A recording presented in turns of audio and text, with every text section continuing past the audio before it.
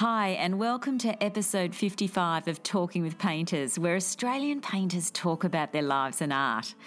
I'm Maria Stolger, and my guest today is Alexander McKenzie. In Alexander's paintings, the sun is usually below the horizon, but it's left a low light, which reveals a manicured garden or a hill covered in trees, and there'll probably be water nearby, the sea, a lake, a channel, still but brightly reflecting the sky. And one thing's for sure, you're going to venture in for a closer look. Because at first it might look familiar, but as you get closer you realise it's not a place that you're likely to find on this earth. And you'll discover things that you didn't notice at first glance. It might be a closed gate with its key lost somewhere else in the painting, a bridge taking you to another place, a red flag warning you to reconsider. And those elements are not accidental. They've been deliberately placed there by the artist who is himself looking for answers, where spirituality is key. Even the symbols in his portraiture lend themselves to a metaphoric interpretation. He's had 25 solo shows, he's been a finalist in the Archibald 6 times, 7 times in the Win, and he's hugely popular. Alexander's shows often sell out, and his superb mid-career survey show, The Adventurous Gardener, which is on at Hazelhurst Regional Gallery in Sydney until 21st October, has been what could be called a blockbuster for a regional gallery, with 2,000 people going through the doors on the first weekend. We recorded this episode in Alexander's studio with some of his paintings in progress propped up on milk crates around the walls. Those are probably going to end up at Martin Brown Contemporary for his November solo show. All the works we talk about are on the website talkingwithpainters.com. I started by asking Alexander where he grew up and what he remembers of art as a child. My father was in the Merchant Navy, but by the time we were born, he left the Navy and he worked for in child welfare agencies. Oh, okay. So we moved around. He got posted around the place, so he got moved a lot, and we obviously got dragged with him. But most of the postings were on big estates in the country, and you lived there in on New South site. Wales. Oh, okay. So Muswellbrook, Katoomba, Bowral, Parramatta, all over the place. Right. So we lived on these big estates in big, old, crazy houses. And we had a lot of time, I guess, to ourselves.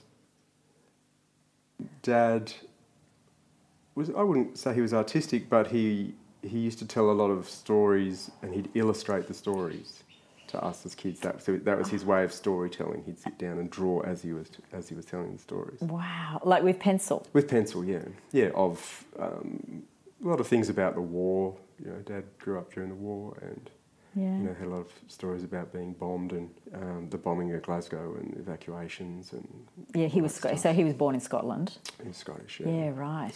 So there's a lot of that kind of coloured how we grew up, you know. What about school? What about art at school? Did you do it in high school? Yeah, yeah. I was the kid who used to draw in their margins characters of the teachers and, you know, get in trouble, and people would come to me and ask me to draw their title page and right. You know, and I even I remember I had a thing in there in one of my school books called the Hall of Fame, and I drew every single person in our year. So as in like caricature? Caricatures and drawings. Yeah, right. Yeah, but I painted a lot at home as a child, and I mean there's some of that in the book about how Mum gave me a studio at 11. So yeah, I know, that's phenomenal. When I read that, I was so jealous. And I think you don't really get the significance of that until you have your own children, and then you realise actually that's kind of a major personality forming step that happened. That Definitely. She gave me the room and the liberty to do that. I mean, if she had changed her mind or decided not to, or if she was one of those women, who didn't like mess or you know whatever, it could have changed a lot of things. Yeah, definitely. But I'm very fortunate in that way. She must have seen that in you, you know, at a very early age, that was something that she wanted to nurture, you know. Yeah, and I must have been so kind of problematic. The mess and the kind of relentlessness of it. I mean, if they do it, my kids do something like that once or twice, you'd kind of go, okay, right, that's enough. But if they're doing it all the time, I mean... So how old were you when you had your own space like that? That was 11, so that was a room in one of those big houses on the estates. And did you... What did you do? What painting did you do? Were you just exploring your own work? What were you doing? To be honest, I don't recall a lot of them. When we have some things that have kind of survived, and some of them are landscapes, some of them are people, some of them are kind of made up kind of things, views of the room, like all sorts of things. I think I just enjoyed the whole idea about making something from nothing and starting with a blank.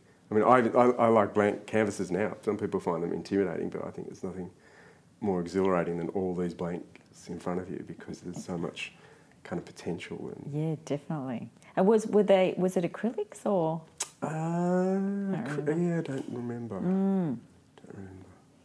Yeah, must have been. Surely she wouldn't have given us oil. You probably would have remembered if it was oils, actually. Here, have some terps. Yeah, exactly. So, but then you ended up getting your own, purpose-built studio for yourself. Yeah. And how did that? How old were you when that happened? We moved again, and I would have been 16 or 17, I guess. That's at the end of high school. Right. And same problem. This house had no space, and I was actually painting in the bedroom, and that was oil at that point, because I do remember that was a problem with the smell of the terps and things. And so they deliberately built me a studio in the backyard. Oh, wow. That must have been amazing.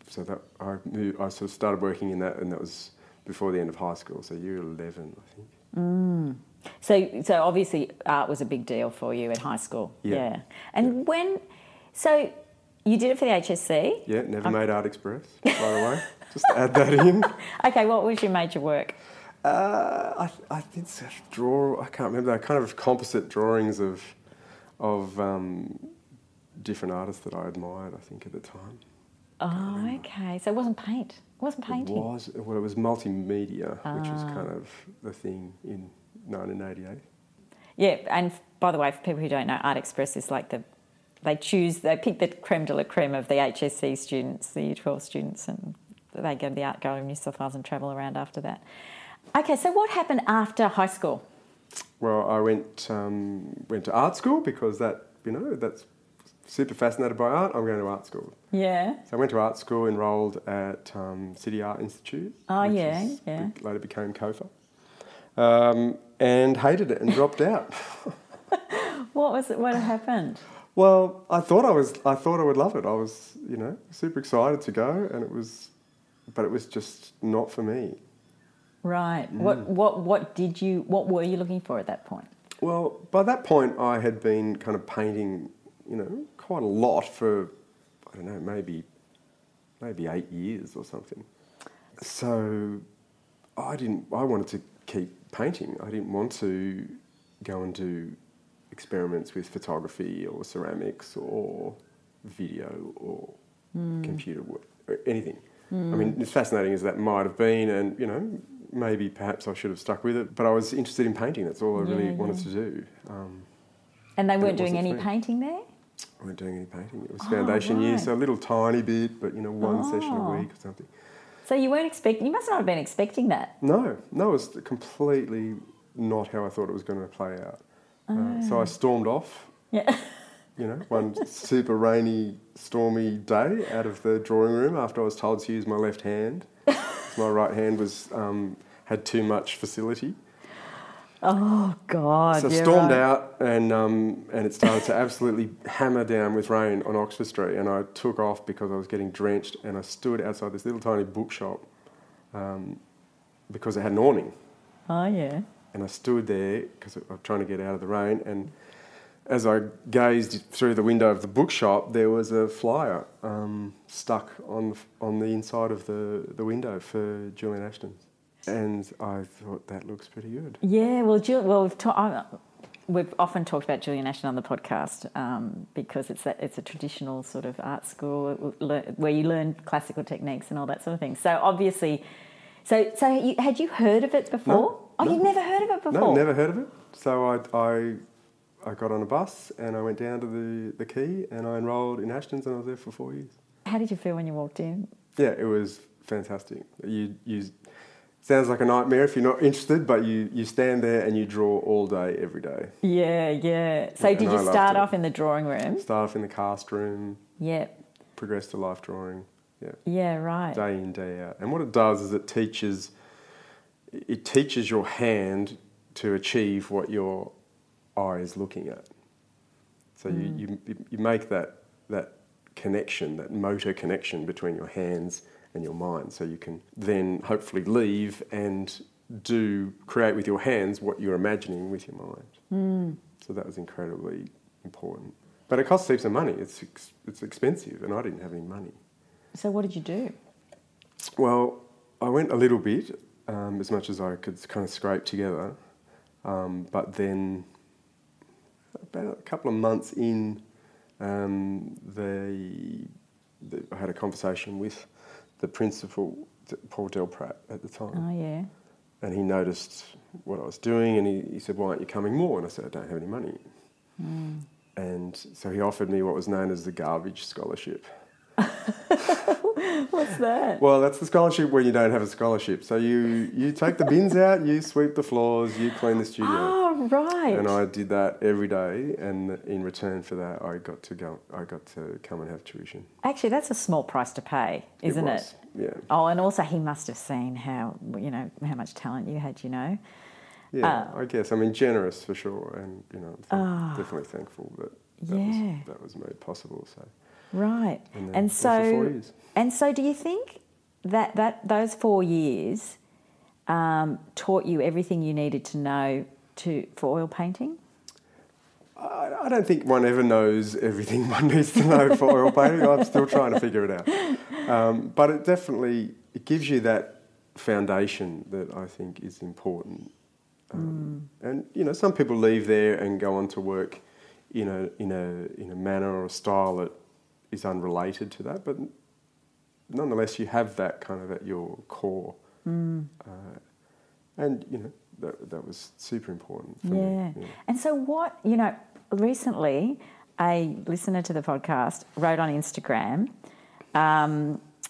it was Emma actually, she says, "Can you just ask the artists what artists they were interested in and I thought, oh my God, I can't believe I haven't been asking that from day one. But anyway, so I'm going to ask you, what artists were you looking at that point? When you're at Julian Ashton?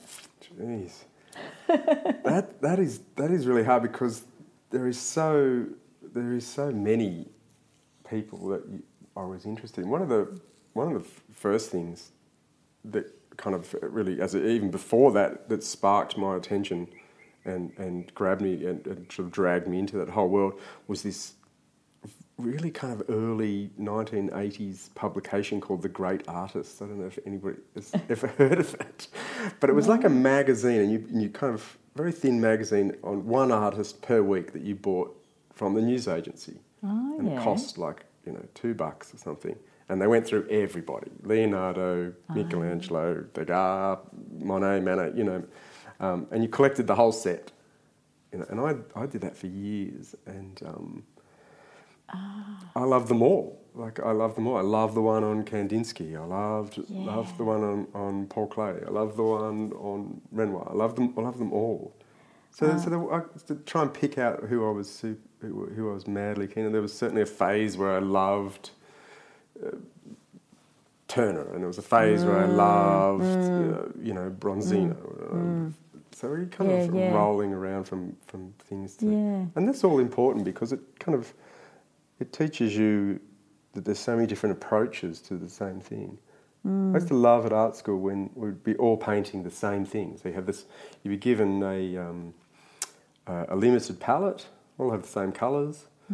You're in virtually the same room, just different angles, the same subject, but 12 completely different interpretations.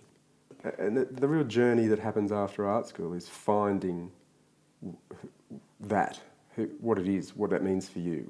What's your interpretation on it? How are you going to relate to the world that you see? How are you going to describe it? What does that mean for you?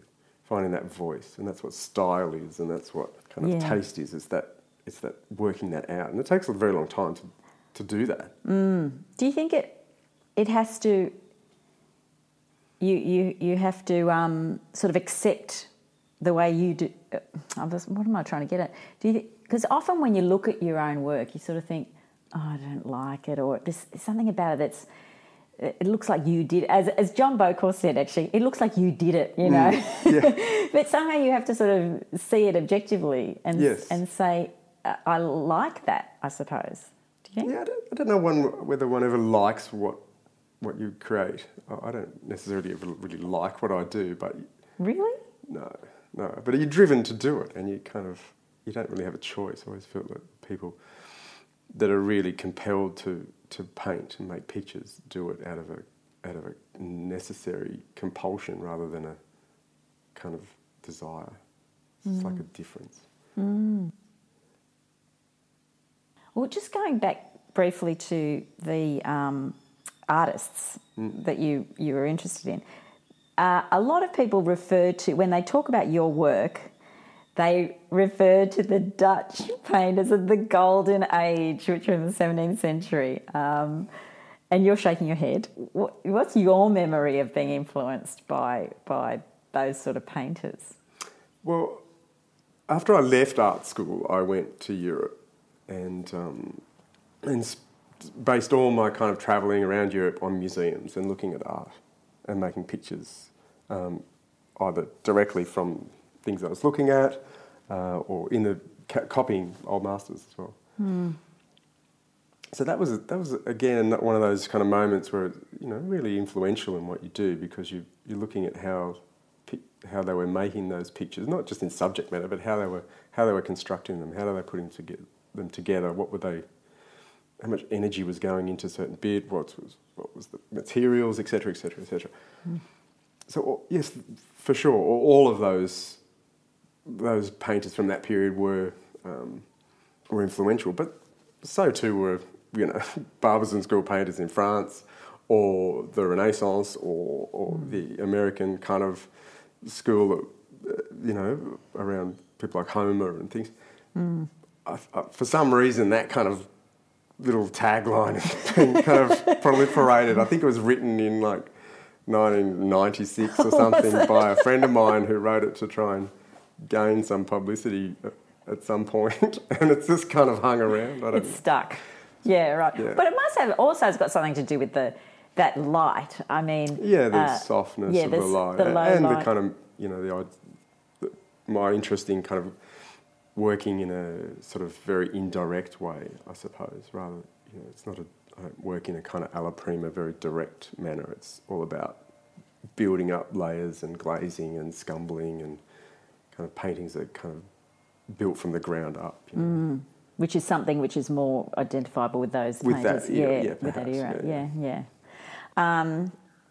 I want to go back a few years because to talk about your first group show. Oh, yeah, you want me to confess that story? Yeah, can you tell me the story about how you got into your first group show, which I think was after Julian Ashton? It was at the end of my time at Ashton, so everybody had done their time there and we're all busting to try and start exhibiting, and there was somebody organised a big group show for the star students of that year, which of course I wasn't in.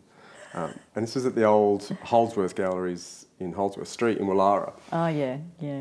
So it came the time for everyone to deliver their works, and the sign was up and the catalogue had been printed and things. So I turned up. I took my works there. I turned up with about 6 paintings and said, look, I'm here to deliver the Alexander McKenzie works for the such and such show.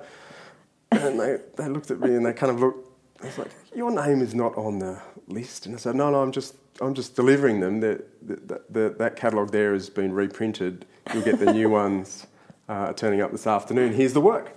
Bye. And I took off. And they hung the work, and fortuitously they sold. And that's how I got my break. Did anybody say anything? from Julian Ashton?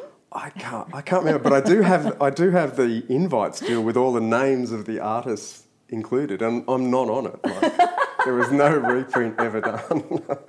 And that's how I started showing, and that's luckily the gallery director at that time there later on went on to start her own gallery, which was King Street Gallery, and that's how I got introduced to her. Randy Lineker. That's Randy Lineker, and then I started with them a couple of years later. That's right. Yeah, so you were at King Street for a while. Yeah, what a great story. Well, there you go. It's a confession, don't it? And there's a second part of that confession, actually, which I hadn't mentioned, which is while the works were up on the wall, what I used to do is get friends of mine to ring up and make inquiries about them.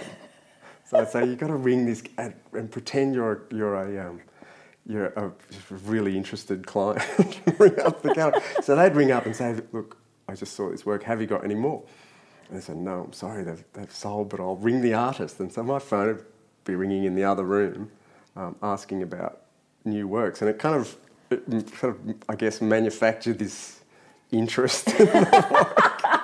It's made you more in demand. That's right. And they were like, we got to find out who this guy is. Creating a buzz. Well, let me take you let's jump forward to a few years later, to about 2004, I think it was, where a new element was coming through, and something that's carried right through to today, and that is this introduction of a more man-made element, and the idea that a man has been in that environment, in that landscape.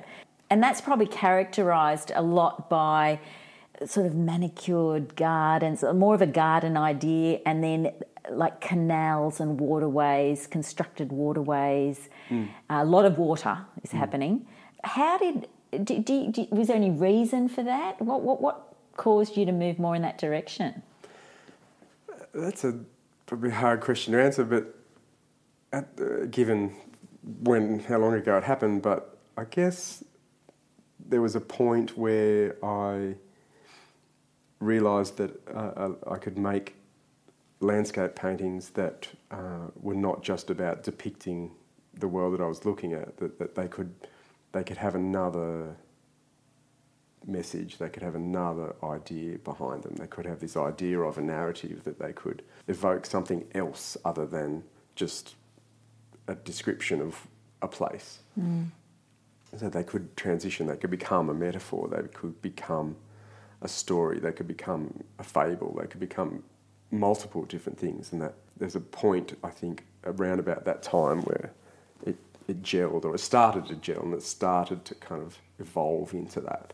And that's when they became more constructed and more artificial, still retaining naturalistic elements and real things and real trees and real skies and colours and tonalities and things, but they started to take on this kind of otherness. And yeah, and was it? Do you think it's because it was more interesting to you as a person? Yeah, I mean, I was making work that was not landscape as well. A little bit before that time, so I was trying to get that idea that paintings can have lots of different levels of interest and intrigue, and they can have voices on different levels. So how do I make a work that is going to speak to me on an aesthetic level, but also on other levels about story and narrative and metaphor and symbolism? How do I do that? Yeah, well, from that time on, it has just evolved into these most magnificent paintings that are filled with what you're talking about. So symbolism, metaphor. And I'd love to spend just a few minutes looking at one painting in particular so we can sort of get into that a bit more, because it's so exciting. And I'll bring you right up to this year, from 2004 to 2018. And I should mention you've got an amazing mid-career survey show on at Hazelhurst Gallery in Sydney, and we were just there a few minutes ago. I've been there, I went a couple of weeks ago as well. And the work I wanted to talk about, it's called More Than Many Sparrows, and it's absolutely beautiful. It's huge. I think it's the largest painting you've ever painted for an exhibition. For an exhibition, yeah. Yes. And it's 3.5 metres long, and it's roughly 2 metres high. And it's this absolutely beautiful depiction of a landscape. And as you say, you're an imagined sort of landscape. And the horizon line is probably in the bottom quarter of the canvas. And what we're looking at in the centre of this painting is I think it's an island. It's possibly an island, but it's in the middle of, it looks to me like a lake with a island in the middle, and then there's land behind the island and around the sides of the island as well. And on the island itself, there's a number of trees. Some are leafless. There are different types of trees. There in front of this island, there's sort of rock formations that are sort of half protruding out of the water. The water's very still. It's a very low light sort of scene, and with a suggestion of like a sunset on the left-hand side and a gathering storm. And then on the right-hand side, it's a bit lighter, and you have a pretty distinctive pink tree that is behind another sort of green tree in front of it. Can you tell me a bit about where the title comes from? It's More Than Many Sparrows. Sure. The title specifically is a paraphrase from the book of Matthew about when Jesus talks to the disciples that God loves them so much that he loves them, in fact, more than all the birds put together. That's kind of a measure of how much God loves his people. So I've paraphrased it slightly. And what it is how it plays out in the picture is that it's a reference to that idea. So all my work is about direction and questions of looking for a pathway or guidance through the painting itself, but on a broader scale as a metaphor for how we seek guidance and direction and pathways through our life in a broader sense. And you fill your paintings with symbols which point to those sort of issues that we come across in our lives. So the big issues in our lives. The big picture. Yeah, I was never really interested in making work about the kind of banality of every day. Sort of making works about kind of things that just surround us in a kind of domestic setting or anything like that. I was always interested in paintings that address kind of big sweeping issues, I guess. And this one with its sort of vast sky that disappears into one side being very sort of clear and blue and the other side being dark and stormy is really a big idea painting that there's two paths and two ways that we could go. And I use that duality in lots of paintings. Yeah. Lots of the portraits are about that duality of choice, that the little changes we make in life and the little choices that we make and the little signs that we follow or shouldn't follow can often lead us in different directions. And this picture is laden with kind of that symbolic narrative and that idea of metaphor. So it starts out in the kind of central motif and compositional sort of centre of the picture. And you're presented with the idea that the protagonist or the gardener has been there at some point in time, but he's since moved on. But he's left little reminders about that. So you have the sort of semi-nurtured saplings that are trying to grow, and somebody's staked them up, and somebody's sort of put little protective wire around some of them and sort of looking after them. But then he's kind of left them to their own devices. So that idea is that once arriving at that central point of the picture, you're left to your own eye to discover where you're going to go. And you're presented with two options, aren't you? The light side or the dark side. And there's lots of things on the light side that kind of lead you across and into the pictures. Things like the beautiful weeping cherry and this blossom tree with its new kind of green little growth on it. All signs of kind of prosperity and happiness and new life and spring and the clearing blue and renewal. It's lovely golden gate with a manicured hedge. Which is on the right-hand side. So on the far right of the painting, there's a gate. Lots of things. So with your gates, so is the idea of that you've got a choice that you can go through it or not? Yeah, there are options that you can explore the painting physically with your eye, or but broader scale, they're more about do I choose to go through that particular gateway in my life? What does that represent for you? What does it represent for me? Well, one of those, another interesting symbol you have in other paintings is a gate, a locked gate, and elsewhere in the painting will be the key to that gate. That's right. What are you alluding to with that? Well, that idea, and a lot of painting, painting's born out of your own experience and born out of how what you bring into the studio and how you're making your own work and what sort of baggage and what ideas you bring. So perhaps it's a reflection of me sort of inwardly looking to my own problems in some sense. But is the idea that the answer to that problem is back there? That's right. That we perhaps, rather than taking the longer, more difficult route that in our lives, that there is probably a gate that we just need to walk through, metaphorically, but it's locked. And why is it locked?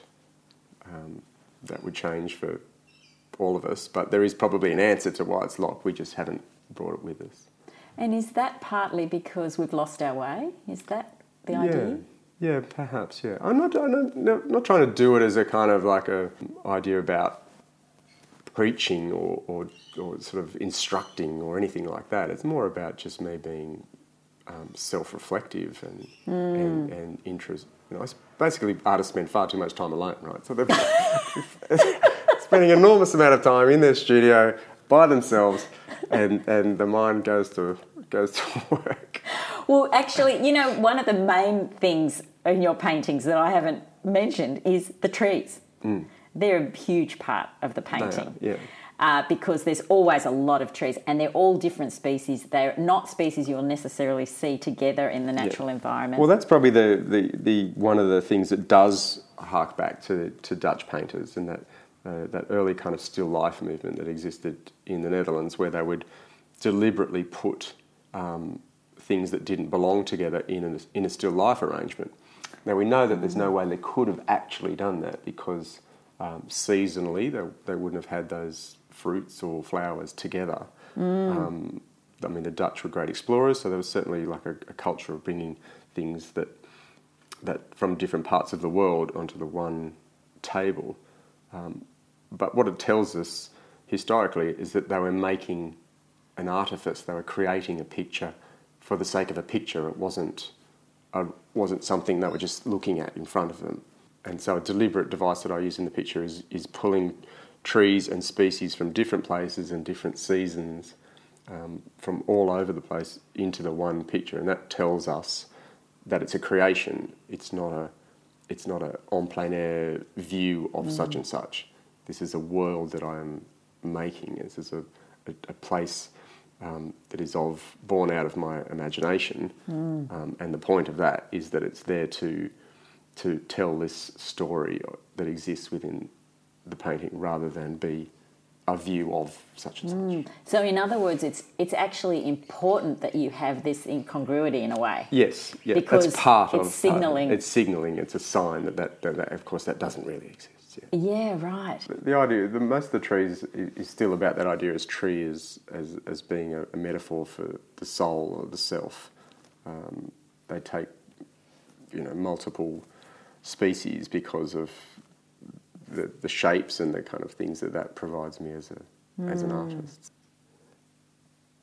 So when the eye is directed and eventually ends up on this very light side and quite sunny and beautiful side of the painting, and follows all those little signals and signposts, you end up at this very, very, very small pier off in the far distance, Which again is on the far right of the painting, yep. But quite just beyond the pier is in fact a searchlight, and the searchlight is pointing back across to the other side of the work. And if you follow the searchlight's direction, it actually arcs all the way across and picks up on lots of other little signposts and other little searchlights and other little lampposts that lead you back into the very dark and stormy and threatening side of the work. And within that dark, threatening, stormy side of the work is a single light. And so that's, for me, it's sort of symbolic of that perhaps the search for this kind of beauty and sort of prettiness of life is perhaps not the answer and not what we need to be looking for. That perhaps the real answer lies in some of the darkness and the more deeper side of life. And also, I think you've got a lot of sparrows that are in the actual title. They're sort of dotted around, but they're tiny. And I think that's one of the really interesting things about your work, is that there are so many things to discover that are really small. Is that a deliberate thing that you're doing? Well, I love the idea that one could spend time with the work and really kind of live with the painting and continually find things and discover elements over time. I think, like we were saying before, I think it's a reaction against that kind of gestural, sort of very brash kind of way of working, that I wanted to make work that appealed on multiple different levels, so that you could dive into it, you could spend time with it, you could discover things, you weren't going to become bored with it over time. I was always fascinated about that idea that art could speak on all those different levels, and very work that, you know, might have a beautiful aesthetic but doesn't tell stories or doesn't, you know, lead you in a kind of thought into symbolism or spirituality or metaphor or all those things was not enough. So I sort of really wanted to make work that can do that. Yeah. Well, talking about spirituality, you're probably the first artist that I've interviewed for the podcast where spirituality is quite prominent and important in your work. And it's interesting to read about it. I mean, I don't know if you've found this, but in Australia, we're sort of a secular society, and in mainstream media, it's as if people don't want to say the word God. Yeah, perhaps, yeah. And do you find that it's hard to talk about that side of it in an open way? Yeah, possibly, but I guess that's something about being at a certain point in one's life where, you know, you don't really care anymore and you just need to be honest with what you do and what you make and where you come from. I don't think it's sort of a simplistic thing where you can kind of sum it up in one sentence. The spirituality is yes, incredibly important to me, but I'm not coming at it from a point of view of having, you know, a whole bunch of answers or a whole bunch of solutions or anything like that. It's a part of who I am, but it is a part of my struggle and a part of my daily kind of something that I'm thinking about and dealing with. You know, one's own mortality and what lies next is something that's inevitable for every single one of us. So the idea of because I didn't mention the survey show is called The Adventurous Gardener. So the idea of the gardener that's not present in the painting anymore, but he's been there, is that you? Who is there, or you don't think about it in those terms? No, I'm not sure. I think the unseen kind of protagonist that is in most of the work, is it me? I don't know. I'd say maybe it's me. Maybe it's in fact God. So it's sort of possibly that the God is guiding you throughout that landscape or throughout your life. Yeah, maybe that's what we want to happen. Maybe that's what we're looking for. Is that what we're trying to find? You know, I think it's simplistic to say that X equals Y. It's a constant kind of discussion and a battle to get your head around it, and I certainly have problems with that. So, I mean, I said to a friend, I think religion is a little bit like skiing. Like I really like it, and I believe in it. I'm just not very good at it. Well, I think any thinking person is always going to be grappling with ideas of those sort of ideas. That's right. I think it's an ongoing. And it's been a preoccupation for people who make art for centuries. So I don't feel like I'm doing it any better or any worse than anybody else has done it over time. Well, actually, it's as you say. I mean, art and religion have gone hand in hand for centuries, and it's really quite surprising that it hasn't come up more often in my podcast. You know what I mean? Yeah, or that painters aren't dealing with it more often. Even the Blake Prize. I mean, I think they broadened, which is a Australian art prize for a religious art prize. They've sort of broadened it to mean more about. They say, a work that encourages conversation about spirituality and religion. And so it's sort of almost moving... deliberately secular, They're trying to move it away from that, which is a uniquely maybe Australian, actually, take on all that. You don't find that problem or that take in the US or in Muslim countries. No way. In Buddhist countries or in Asia, in Shinto countries, make art about that if you like. It's absolutely not a we issue, could be the exception, I think. I think we are, yeah. Well, I mean, it's no big deal saying God bless America in America. No. But if somebody said God bless Australia, it's funny, isn't it? But I find that spirituality just terribly engaging in your work. I just find it so interesting. Actually, one symbol we didn't talk about, which I'd like to talk about before we move on, is the use of red, the colour red. Yes. Can you tell me about... Oh, yeah, I'm sitting right next to a huge red armchair. Is that deliberate? That's my one piece of red in the room, yes. I use red in all the work, so you'll find it'll turn up in every painting. So, again, as a symbol and a metaphor, red as a danger sign, the multiple kind of pathways that exist within the works, the multiple choices. Some of them I indicate with red just as a warning that perhaps that is not the right way to follow through the painting.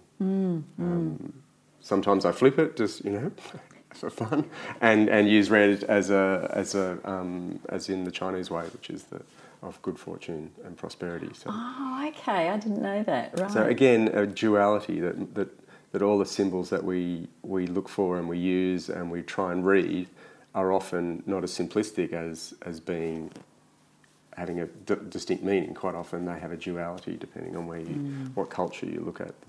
Well, the use of the red is interesting also because it doesn't usually appear anywhere else. It's only a tiny speck of it, here and there, sort of a thing. As is with the pink tree, actually. That's and that's only sort of appeared in your work in the last few years, hasn't it? Yeah, it's a recent thing. Yeah. Is there a symbolism behind that? Well, the blossom in culture in Japanese culture and Chinese culture is all about new life. And renewal and rebirth and all that kind of idea of the new season and what that means for people. But on a more pragmatic term, someone gave me a chip of pink, which I could never afford before. Very expensive, Rose Madder, Series 4, and that's where it started. Couldn't waste it. Can't waste that pink. Do you think, is it important for you that your purchasers know the meaning of the painting? I'm always happy to talk about it because I make the pictures with a distinct meaning and distinct purpose. I never bought into the idea that some people talk about that the pictures are left to the viewer to interpret it. I don't. My work is deliberately about something, quite distinct, and it is from the initial kind of sketches, from the initial idea that comes and that arrives. The work exists in that form, Yeah, let's talk about that because it's fascinating. Because the process you use is like no other that I've heard of any other artists talk about. So can you talk about how you do come up, well, with your ideas? Well, I use these little sketchbooks, and I've been doing this for years and years and years, and I have, literally hundreds of them. These bigger ones stay in the studio, but these little ones live next to my bed. Oh, right. So we've got the little spiral ones, which are like about sort of 15 centimetres. The page is about 15 centimetres long, and then the larger ones are probably about like 25 centimetres or something. Is it A4? Oh, is it? Oh, no, A5. A5, yeah. Is it? A5. I don't know. So I just make these little tiny thumbnail sketches. Oh, wow. They're etched in pencil, and they're about the size of a kind of a big stamp, I suppose. Yeah, or a credit card. Some of them. Yeah, right. And there's like 3 or 4 to a page. 3 or 4 to a page, and there's literally hundreds and hundreds of them. And how many of those sketchbooks have you got? A lot. We have a few in the survey show for people to look at, but that whole map drawer there is full of them. Oh, wow. And what happens is I quite often at the weirdest times have an image of a fully formed, completed work jump into my head. So it's kind of at the back of my head, and it appears in colour, fully rendered, usually in an empty room, on the back wall. So when you say the back of your head, what do you mean? It feels like it's here. So you're pointing to the mid-back of your head. Yeah, right. And it is completely. It's not a little kind of snippet of anything. It is on the perimeters of the canvas, fully formed, and it just arrives. And so I quickly make a note of it as fast as I can. And would this happen to you during the day? Sometimes, yeah, early morning. Sometimes in the night. And I make all these little notes, and I sometimes I write a key word next to it, like dark or green or dramatic or something. So they're like a thumbnail sketch, They're a bit more of a detail. And one we're looking at the moment that is for More Than Many Sparrows is remarkably similar to the final result. It's remarkably similar, isn't it? Look, you can see the light side and the dark side. The central motif is pretty much the same. Yeah. These sort of foreground rocks are pretty much the same. The tree creeping in from the left, the pink tree, the sky clearing up here. Even this little sort of slip of sand that's creeping across on the right-hand side is in the little thumbnail sketch. And I just go from that little idea because when I look at that, I can remember what I saw in my head.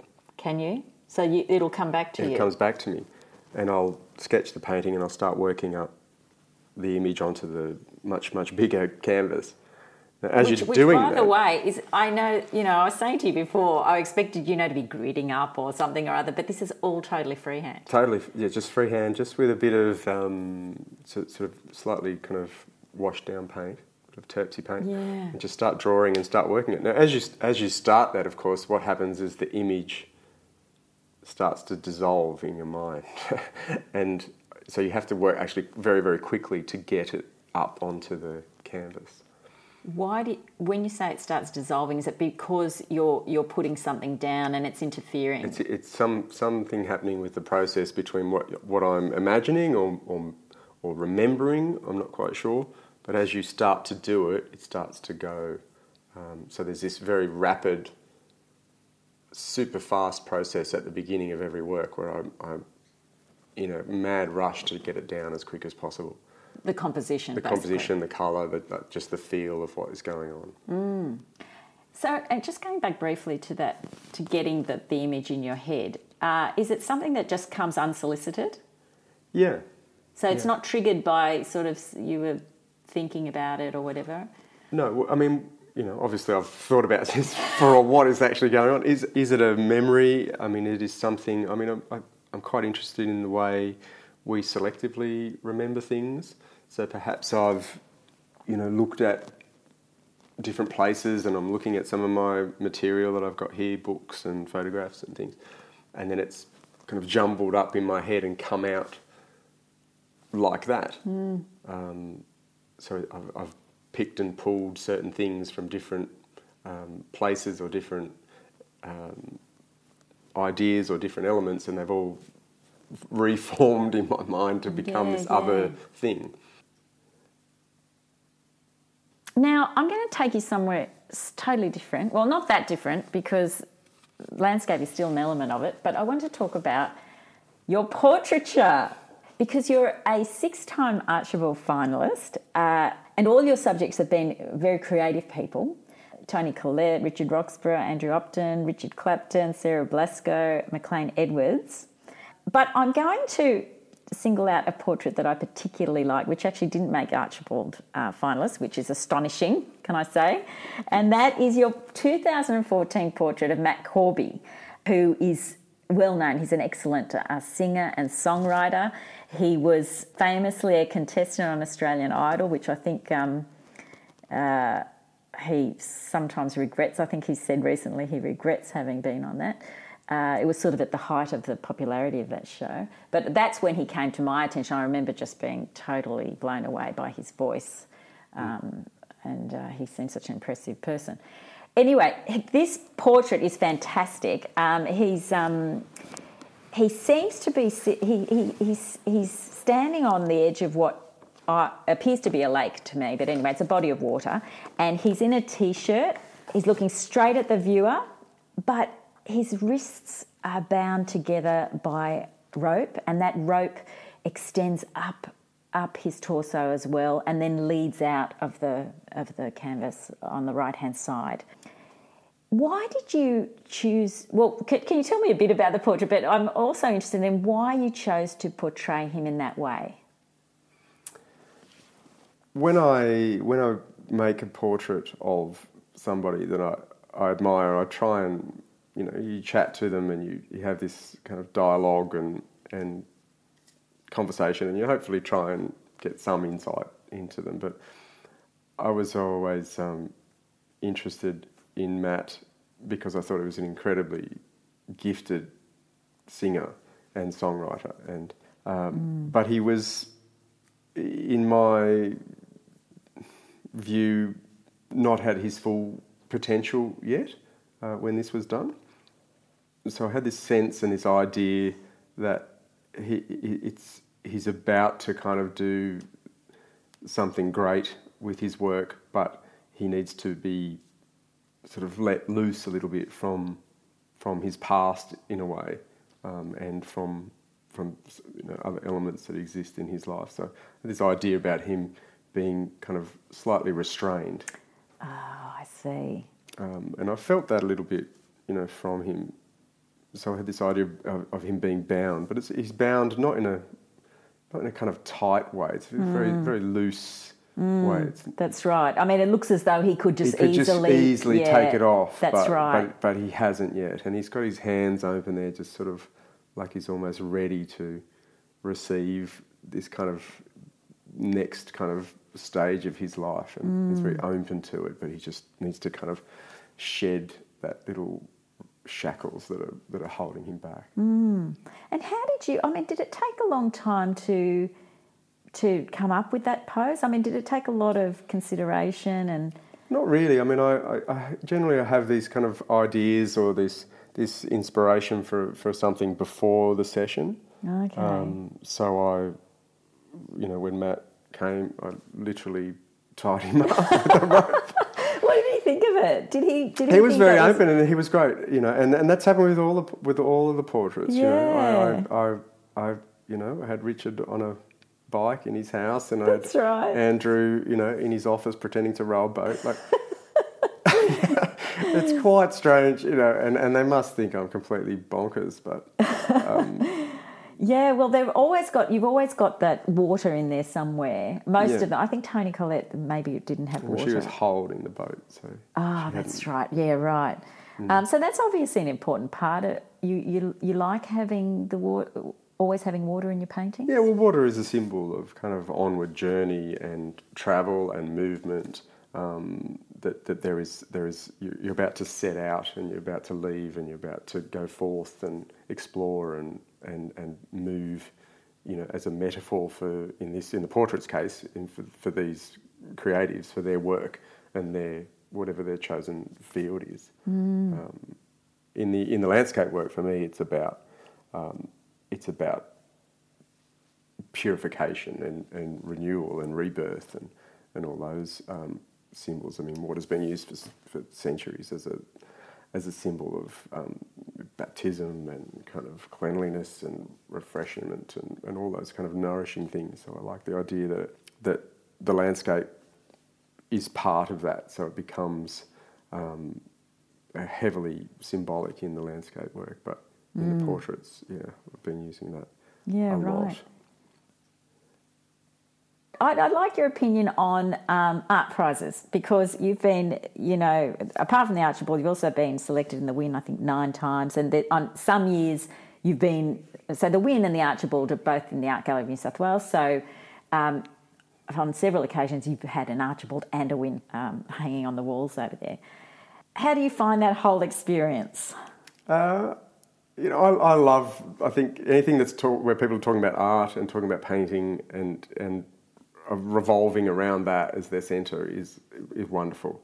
I think I'm not a kind of football guy or a cricket guy, so anything where there's art is on, I think it's wonderful. And the biggest enjoyment out of it for me, I think, is being able to go in and talk and relate to the other artists. The artist lunch that exists before the Archibald was always my favourite event. I think that's fantastic. Yeah, just to be able to talk and catch up with other artists. Because there aren't many places that you can meet them, is there? Not really. Most of the artists are fairly isolated, or working hard in their studios, and so getting together is wonderful. And that's the big plus of it. Yeah, exactly. We did talk a bit about your process when we were talking about how, getting the idea, getting it down on the sketchbook and then translating that to the canvas. But I want to talk a little bit more about how you start, because I understand you start from a raw canvas. Is that right? Yeah. Can you tell me a bit about how you prepare it? Because it's pretty astounding. I don't think many people do this. Sure. Well, I start, as you said, with a raw linen, and then I use a very traditional way of preparing the surface. So that starts with rabbit skin glue size, which really, really does come from rabbit skin. I didn't know that. I read that recently. And you have to apply it hot and you cook it. So wait a second. Okay. So you get rabbit skin glue already? Yes, it's been crystallised, so you can move it, and then you have to dissolve it in water. Yep. And heat it and cook it, and it forms like a size, and a size is what glue was before they made glue. And basically what that does is it isolates or sizes the individual fibres of the linen and protects it and allows it to take subsequent layers of the oil prime, which is the next step. Okay, so the oil prime is, unlike obviously gesso or whatever. It's the traditional way of preparing linen canvas for oil paint.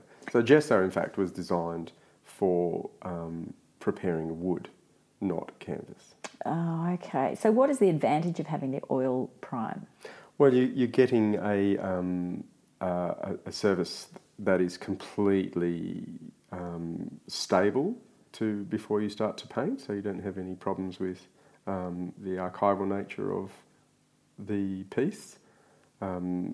It's fast drying and it reflects and refracts light from the beginning, so you get this interaction between the subsequent layers and the prime, rather than the prime absorbing and sucking the oil out of the beginnings of the oil painting, which is what gesso would do. And when you take oil out of oil paint, what you're left with is pigment.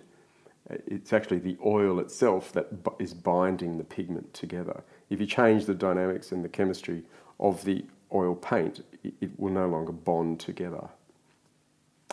So what is the practical effects of that if you put it on gesso? Is it going to look different? Is that the idea of the sinking of the colour?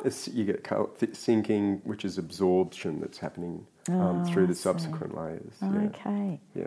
Right. So that whole process must be quite time-consuming. Yeah, it's enormously time-consuming. You can see my floor in the studio is completely destroyed from glue and prime. Oh, yeah, I can see all those marks. This is about the fourth floor I've had in here because I keep having to replace it. Oh, what, it actually damages the floor? Yes, yeah, just completely destroyed the concrete that's underneath and everything, yeah. So when you know you've got a show coming up, you're going to prime X number of canvases. So that's right, prepare those. And you also becomes a kind of a spiritual and a kind of a metaphoric investment in the work, if you like, in some level. You become connected to what you're making from the outset, and you're thinking about the work from the sort of its origin, you know.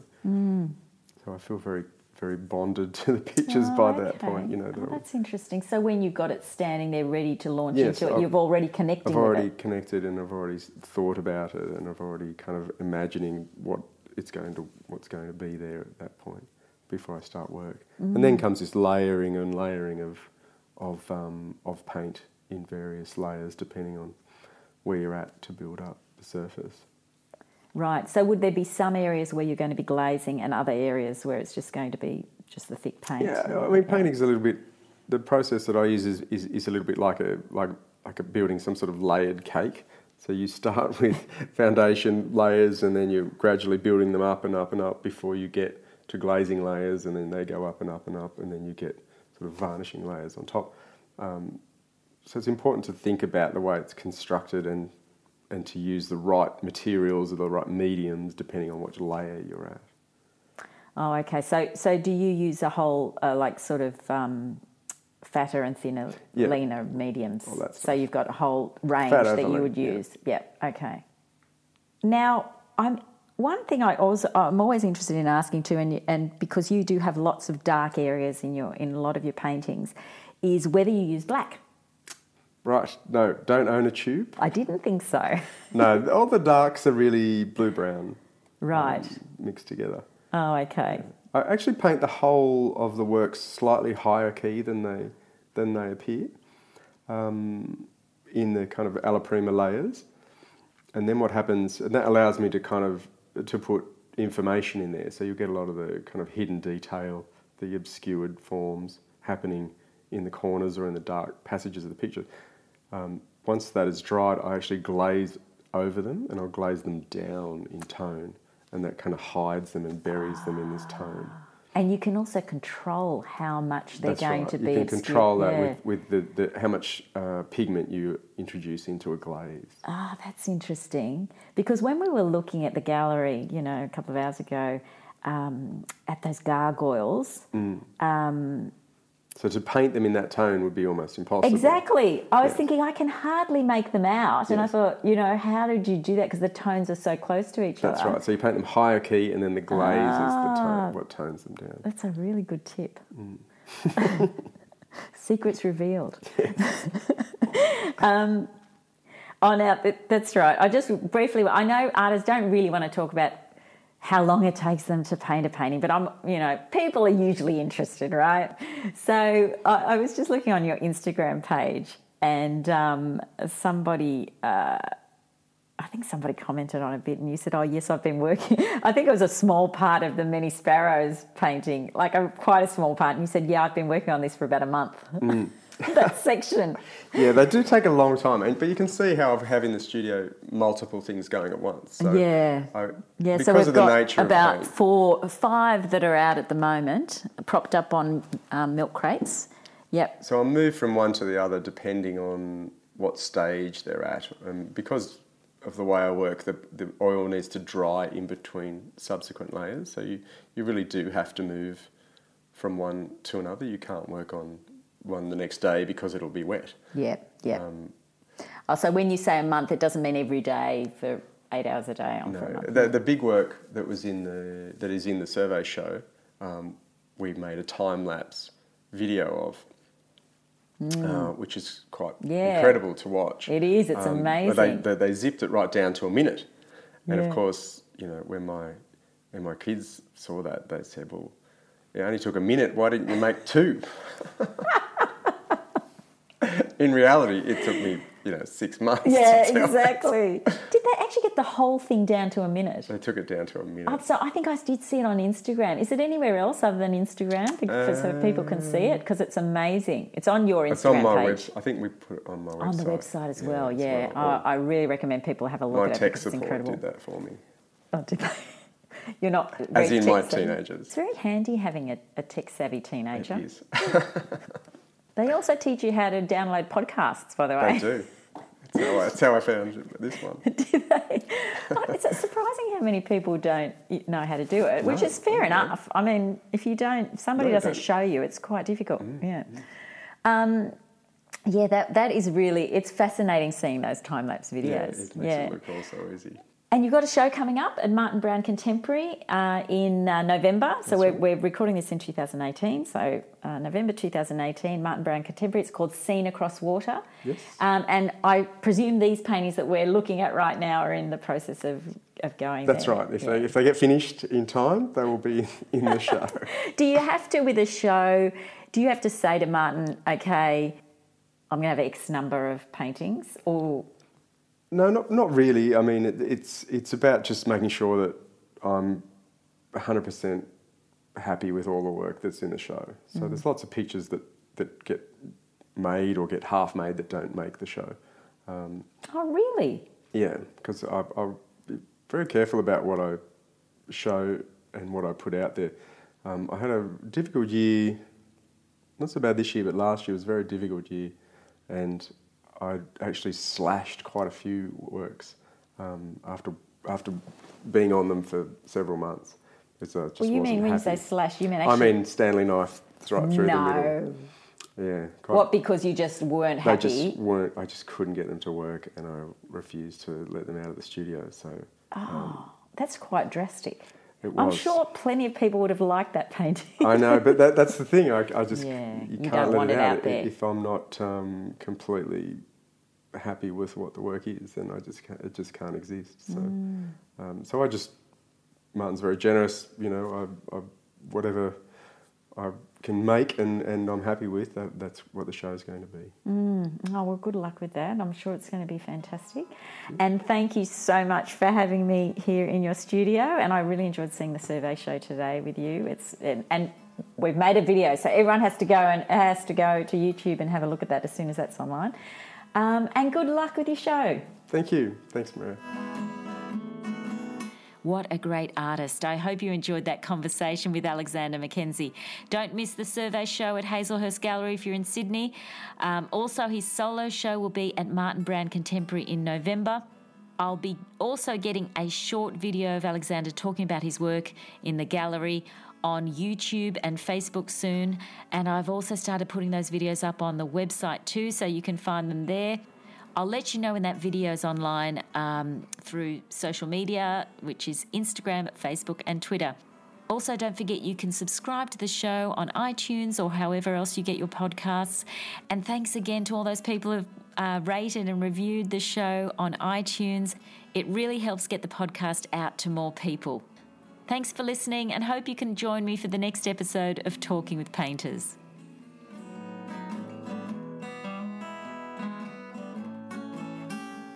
Art is about what you're compelled to do, what you don't really have a choice to do it, it feels like, for lots of artists. They have to do that. I've read a lot of biography as well, and I've read a lot about writers talking about the same thing, is they just have to do, it's in them, they just have to put it down. There's not really a choice in the matter.